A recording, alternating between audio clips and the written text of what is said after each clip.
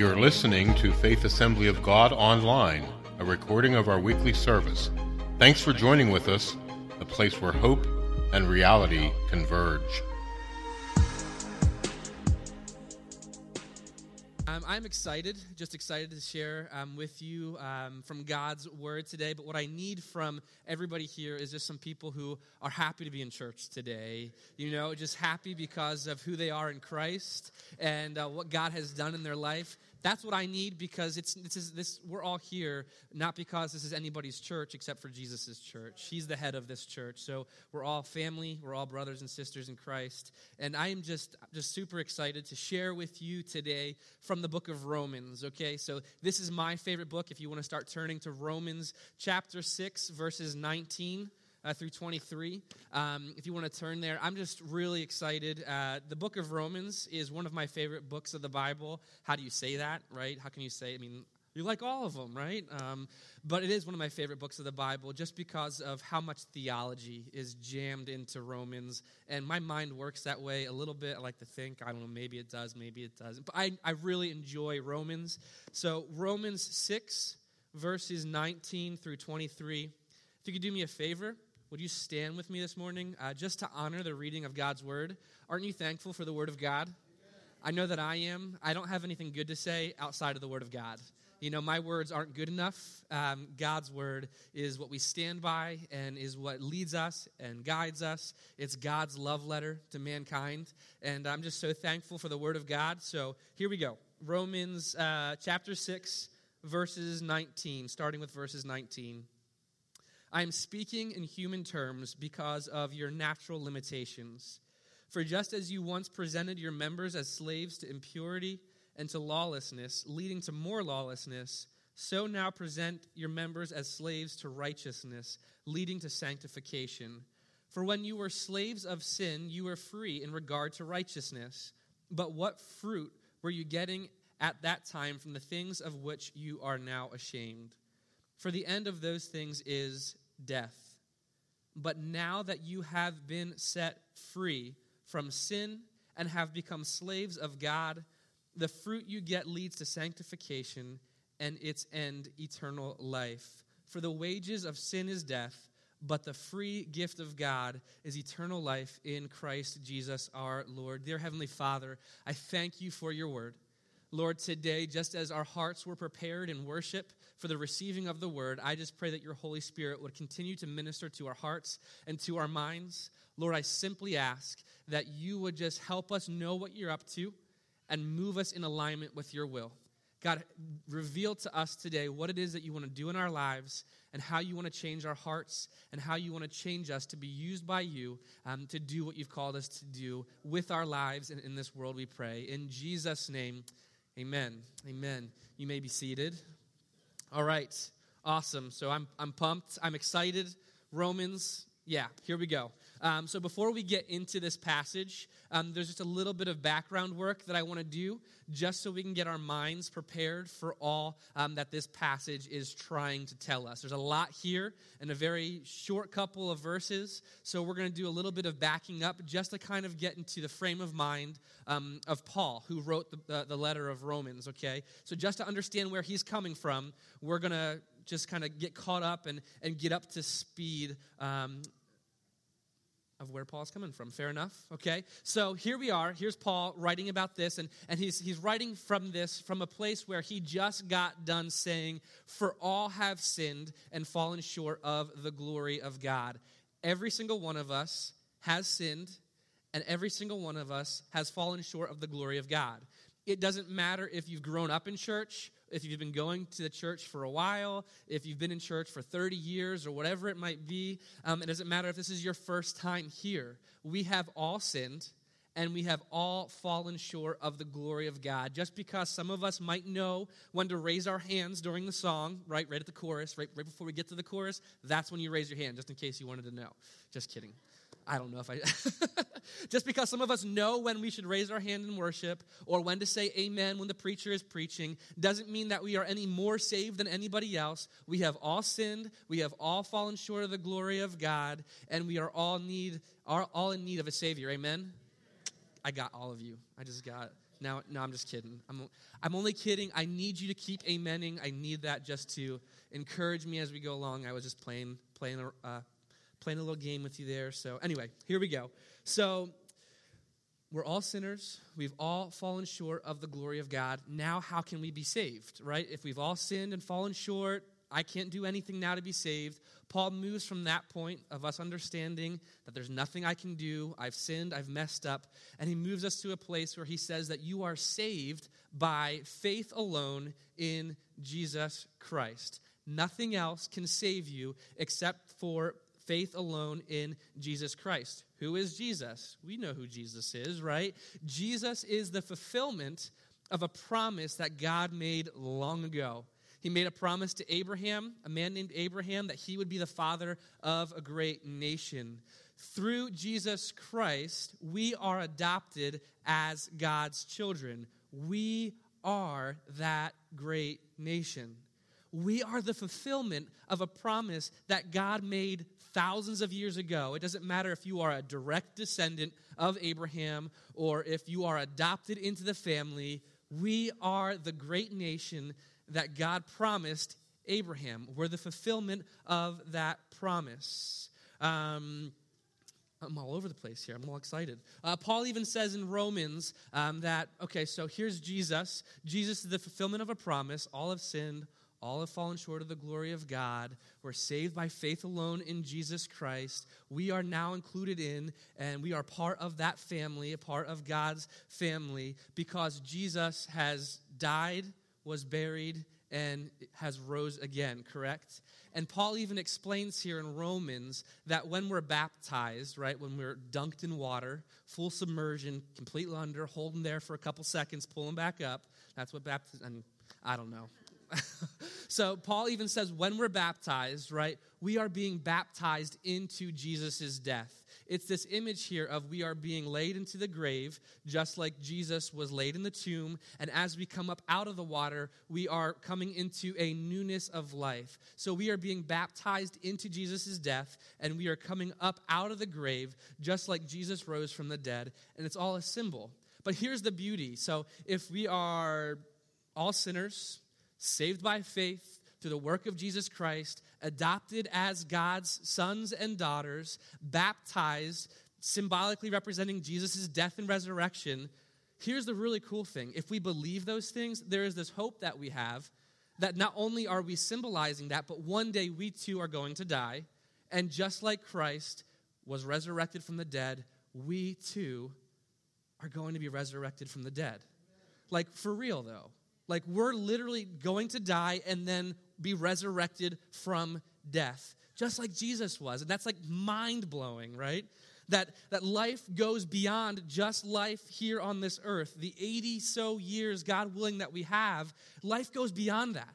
It's not just this moment, short time period here on earth. We are promised life in Jesus Christ from now and for all eternity.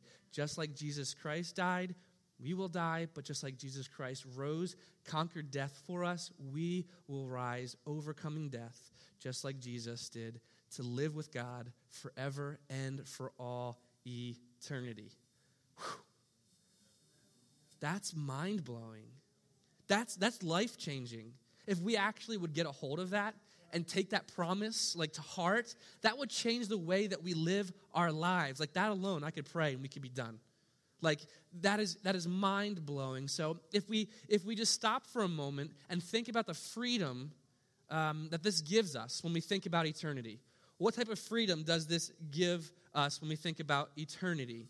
To think that I'm going to live forever gives me the freedom from the worries and the concerns of this world. Think about it. The thing that has your mind so preoccupied at this moment, the mistake you made at work this past week that you're thinking, oh man, I messed up big time there, or the argument that you had, or whatever it is that preoccupies your mind, that worries you, that strikes fear in your heart, do you think it's going to matter 10,000 years from now? You're going to be alive 10,000 years from now.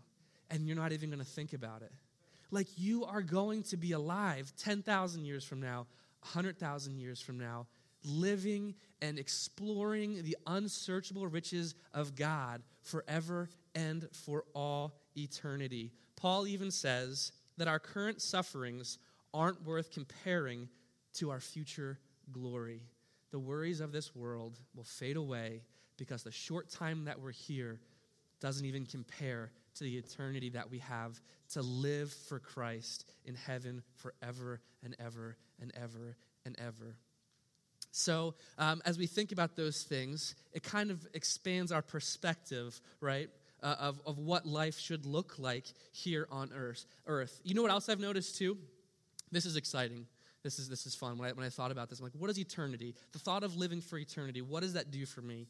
So the thought of eternity also makes our current ambitions look ridiculous. You know? This struggle to be somebody or to do something or to climb the corporate ladders of success or the American dream. And forgive me for saying that. There's a blessing that we have here, but our current ambitions in light of eternity kind of makes them look just like kind of silly, right? To think that I'm going to become everything I want to become here on earth and then maintain that forever and all. No, right? It kind of makes the things that we're trying to achieve now look really small in comparison to all that's going to be made available to us in God, in heaven, right? And you know what else it does? It really makes our sins look foolish.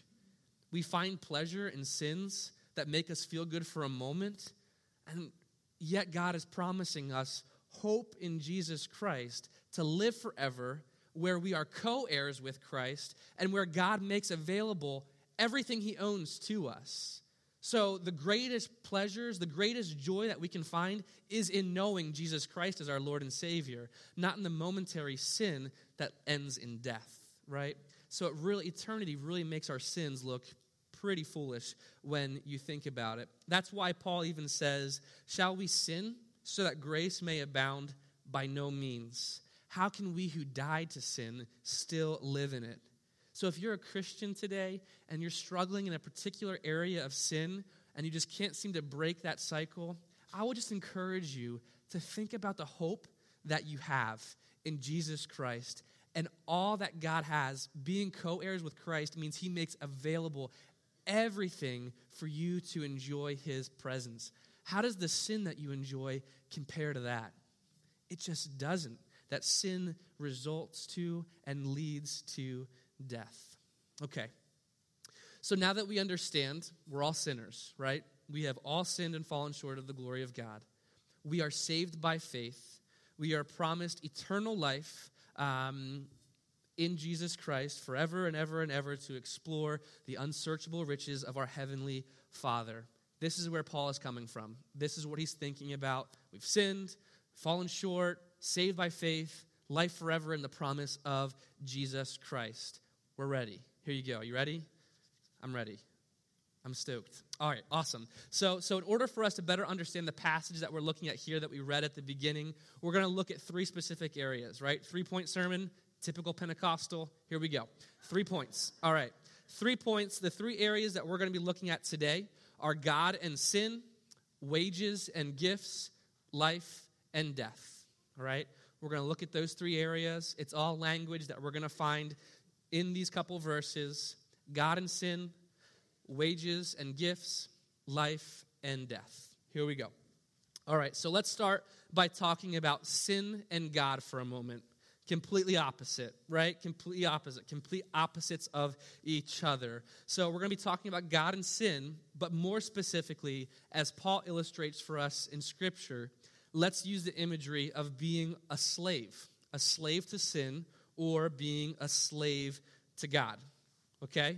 Now, in our culture, we're very in tune with what it means to be a slave. It wasn't too long ago that slavery was a part of our history, right? And we're still dealing with effects of that today.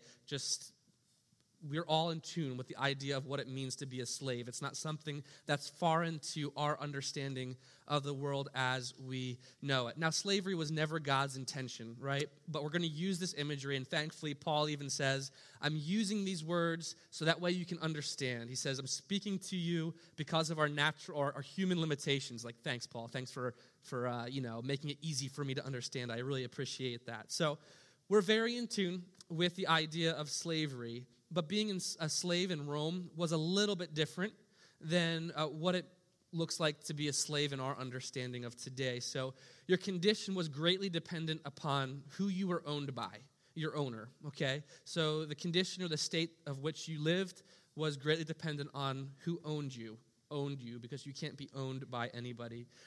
In many cases, it was exactly like what you would expect slavery to be like, okay? So it was cruel, it was abusive, it was degrading, and it was inhumane. But there was always this hope that slaves had in the Roman culture that one day they would be granted what was known as manumission. Okay? It's just the ability to be freed by the owner. One day you could either work off your debt or whatever it might be. You could get to a place where the owner finally said, you are free to go. You sign this paper. You're free. Everything is good. And there was this hope that existed within slaves of that time that one day they would be freed.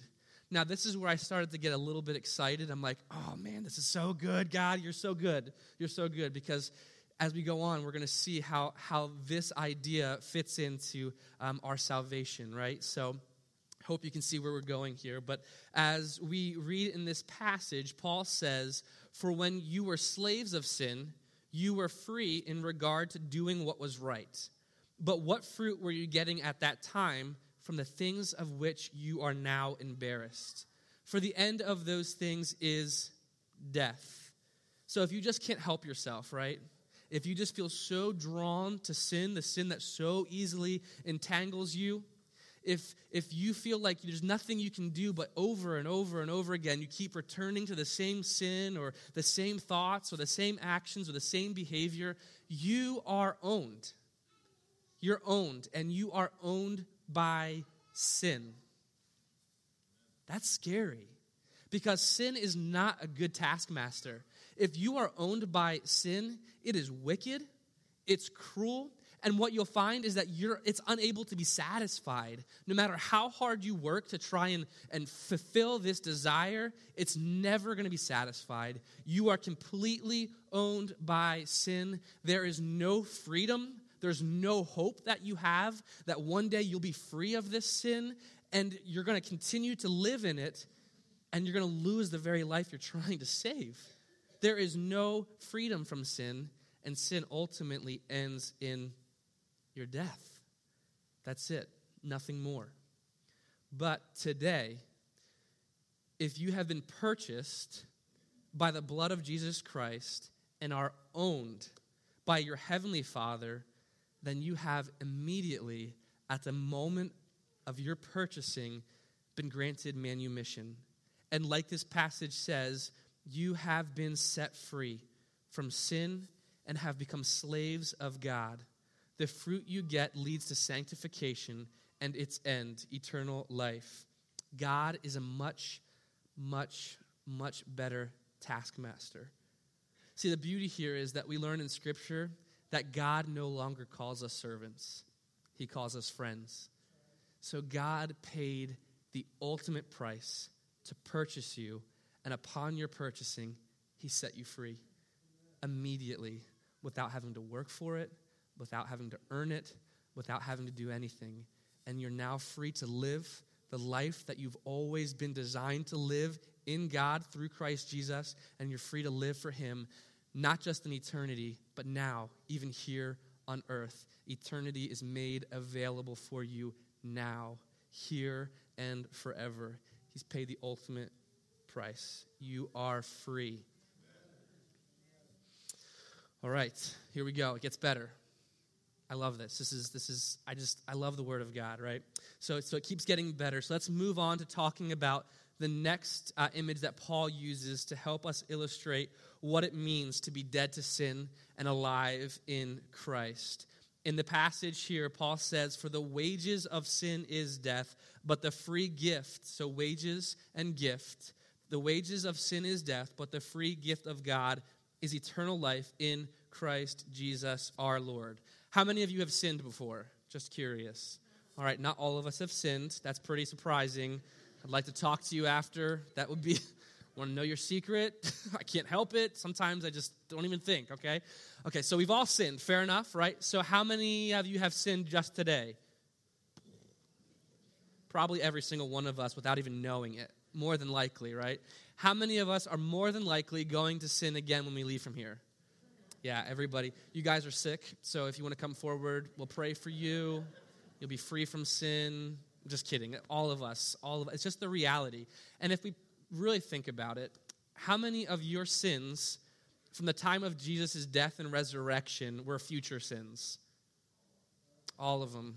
Jesus Christ died on the cross, not just for some sins, not just for your past sins. All of your sins from the time of his death and resurrection were future sins.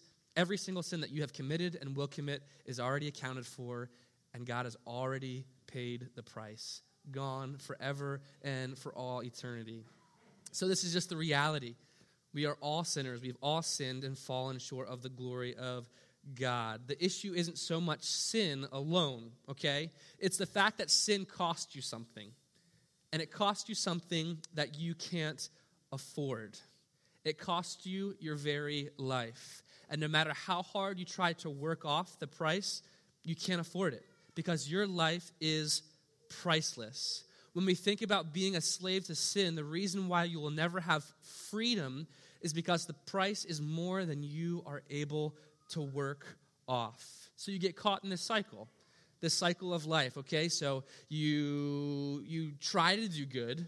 You try to be a good person. You do your best. You come to a place where you realize that your best isn't enough, and you fall into sin, right?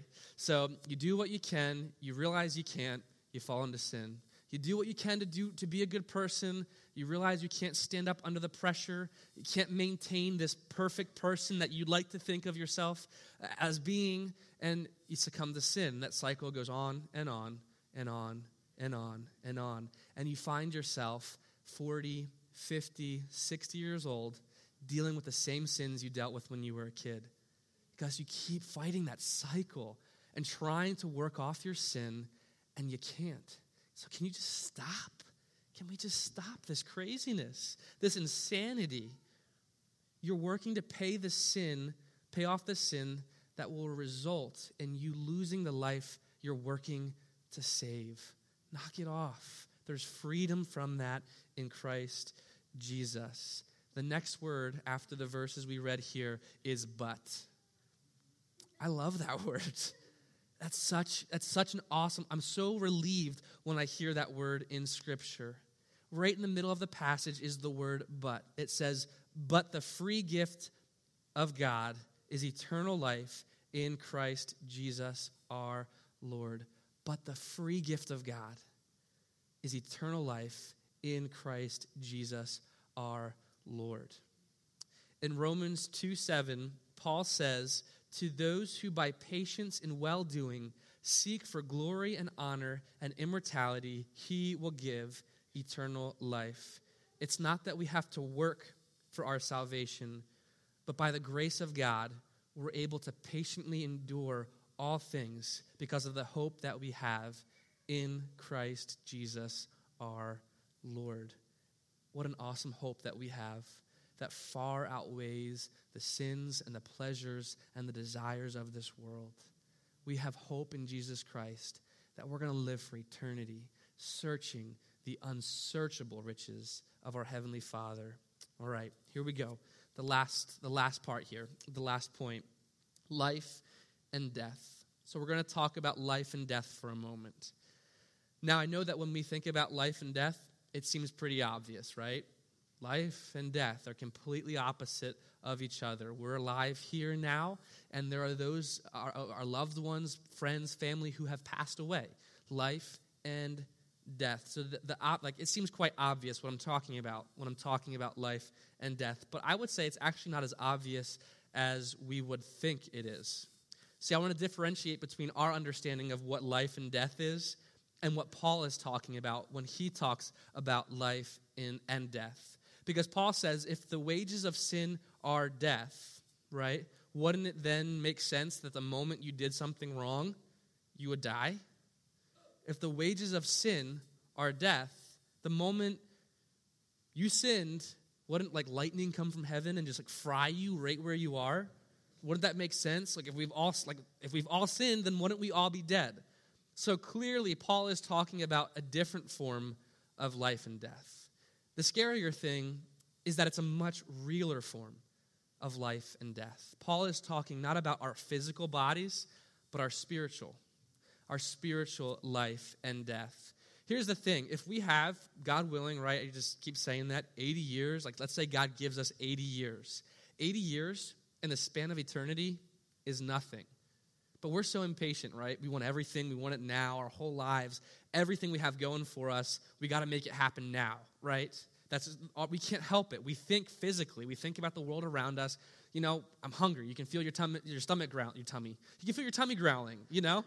You can feel your stomach, right? You can't help but think according to this world. But when you're in eternity, this life is going to seem like a shadow of the life to come. So there's a much realer death that we can experience, but there's also a much sweeter and realer life that we're able to experience. You know, the thing that concerns me, though, sometimes is that because we think so narrow-mindedly about this, and all of us do, we can't help it. That's just who we are. We're human. Paul even says, I'm speaking to you in human terms because of your limitations. We're all limited because of our flesh, because we're weak, you know, we don't have an understanding.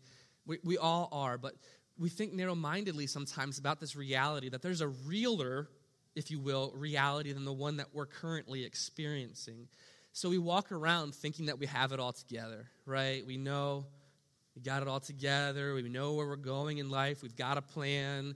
We got everything set up, or all these things that we do to make our lives comfortable here, and we don't even realize we're dead. That everything we're doing is actually resulting in death.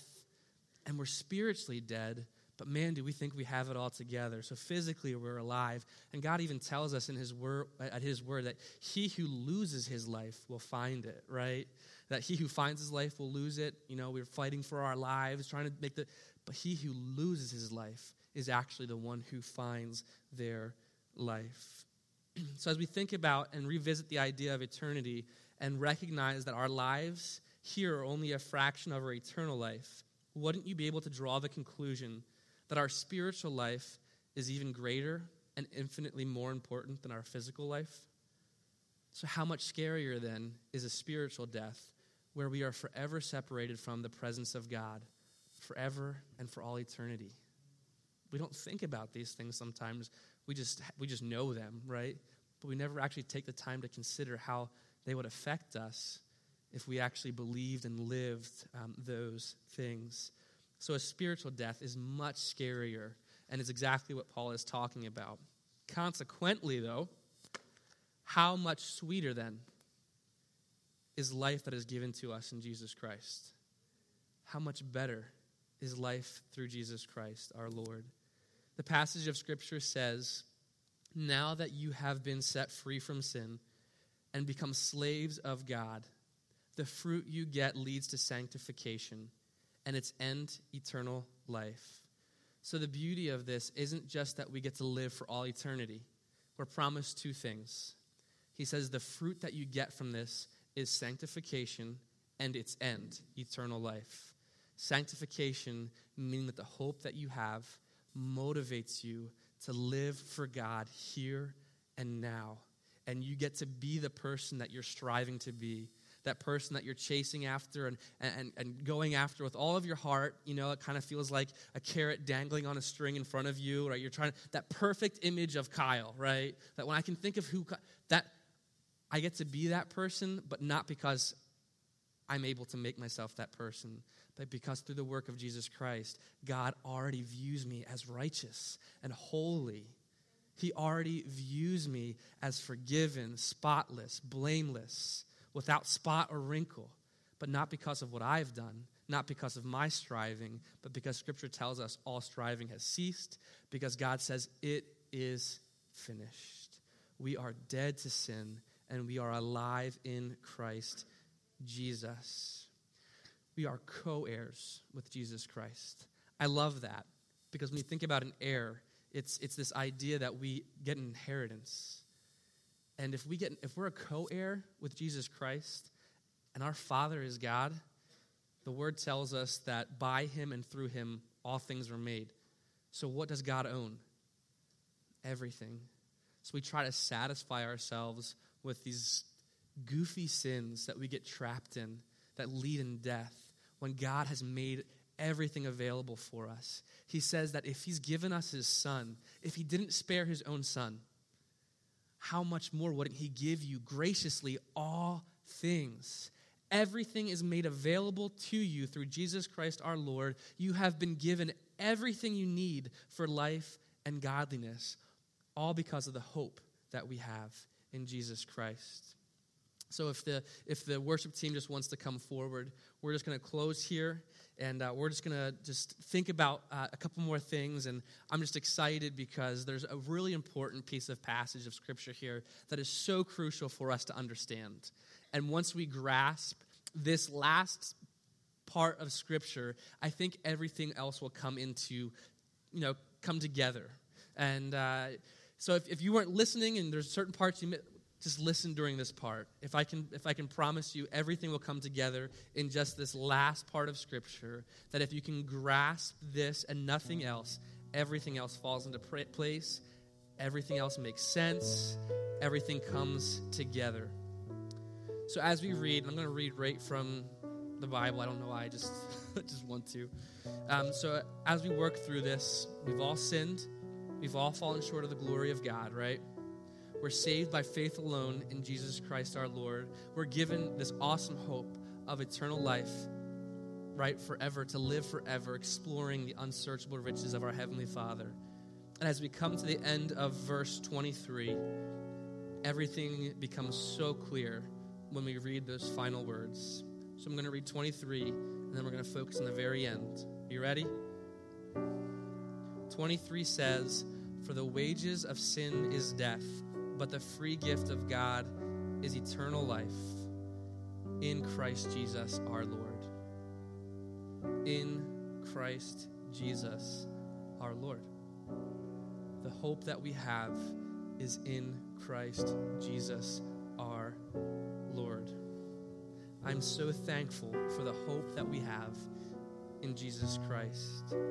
So I guess as we close here, we're going to finish here in a song. And I just want to let you know that as we finish, the altar is always open. No matter what, whenever you need it, we're always here to pray for you. Every single Sunday, if there's a need, man, God, what an awesome privilege we have to carry everything to God in prayer. You know, that we have a God who's near, not far away. That we have a God who tells us to cast our cares upon him, tells us not to worry, you know, that he takes care of the birds of the air, he takes care of the lilies of the valley. Don't be anxious for anything, right? We have an awesome God who we can just take everything to. So we're always here to pray for you, and we believe in the power of prayer. Because prayer changes things. So as we close here today, we just want to open up the altars for you. And if you need prayer, please just come forward. But the thing I want to encourage you today is have you been struggling in sin? Don't you hate that when you say that? Oh, it's like, Is there an area of your life where you're struggling in sin and you found yourself dealing with the same sin now at 40, 50, 60 years old that you dealt with when you were 20 years old? And you just can't seem to shake it. It's gotten a hold of you. It's your taskmaster. It's cruel. It's unable to be satisfied. And you fall back into that cycle over and over and over again. It owns you. I want to encourage you that there's freedom from that. If you continue living in that life, you're going to find yourself 20, 30 years from now struggling with the same sin that you've been dealing with because you just won't let it go. Because you won't accept the freedom that's made available to you in Christ Jesus our Lord. So if you're struggling with sin that you've dealt with for years, please come down, because there is a much better taskmaster. And his name is Jesus Christ, our Lord and Savior. Okay? And the moment where you accept Jesus as your Lord and Savior, you are immediately granted freedom. Not freedom just to live, but to live for him, to become the man or woman of God that he's made you to be, and do the things that he's called you to do. Because God has called us all to do incredible things. He's got plans for every single one of our lives. And the longer you live in bondage to the sin that so easily entangles you, the longer you allow it, you're going to lose your life. You're going to find yourself just moments looking back over life and recognizing how it's had control over you and how you've never had freedom from it and you've never felt like you could enjoy life the way God intended for you to enjoy life. Because I truly believe that the greatest way we can enjoy life is only through Jesus Christ. That is the greatest joy that we have. So when we repent, can we not, there's definitely an attitude and a position when we repent and when we ask God for forgiveness. But can we also rejoice in the fact that we can repent? Isn't that a beautiful process? That we can be forgiven and restored and set free? I mean, there's definitely a process where it hurts. God is a surgeon, right? He's a surgeon, so he wounds us, but he does it with precision, right? He does it intentionally, and he removes those parts in our hearts, those tumors and those things that are like cancer. So yes, it hurts, but man, it hurts good, you know what I mean? It's just such a good feeling, the conviction of the Holy Spirit. So if you've been struggling in an area of sin for a majority of your life, are you a slave to sin in that you have surrendered to the thought that this is just who I am? This is just who I am. This is how life is, and you've accepted life that way. I want to encourage you that in Christ Jesus our Lord, there is a much better taskmaster. You can belong to him, and his word tells us that his yoke is easy and that his burden is light. Have you been working so hard, feeling that all of your best efforts are worthless? They are. They are. The harder you try, it doesn't make a difference. Just stop. Just stop. Stop trying so hard. We are told that all striving has ceased. It is finished. Your debt has been paid, and you are free by Christ Jesus our Lord. You know, in Scripture, Jesus talks to the religious leaders as well, and he says, you look like beautiful tombs. You look like beautiful tombs, so ornate. It's got all this nice etching. It's beautiful, but you reek of death on the inside. You look like you've got it all put together, but spiritually, you're dead. Our spiritual death is of much greater concern than our physical death. So let's move from death to life today, knowing that we can only do so in Christ Jesus, our Lord. We are available here to pray with you, like I had said, but if I could encourage you in just a little bit of instruction, and it's if you are struggling with sin, would you come forward and just do what the Word of God says? How about we just put the Word of God into practice? He says to bring before the elders of the church, right? He says to confess your sins, repent, and be healed. So all of your past is washed away, and you now get to be that person for now and for all eternity. The greatest way you can know if God is working in your life, or if God is moving, or if God is doing something, is if you're responding to his word. If you're responding to his word, that his spirit is bearing witness with your spirit, then you can be confident of your salvation in Jesus Christ because you know the Holy Spirit is at work in you, because God says that he who began a good work in you will bring it to completion. Not you who started the work in yourself, but God who started the work in you will bring it to completion. He will finish what he started in your life, and he will develop you into the man or woman of God that you have designed to be. So if you need to be down here, just get down here. Just get it over with. Drag it into the light and just kill it. Just for once and for all, it is finished, okay? It's going to be much more embarrassing for you in front of God when you have to give an account for your sin than it is for you to have to give an account here. It's much scarier, right? To be embarrassed when you're standing before God and I'm not saying it's embarrassing, but sometimes we get this idea in our mind, right? That it's, I don't want people to think poorly of me. God judges the heart. Man judges the outward appearance. Let's not be concerned about what other people think. Let's respond to the Holy Spirit working in our lives so that we can be sanctified and become the men and women of God we were created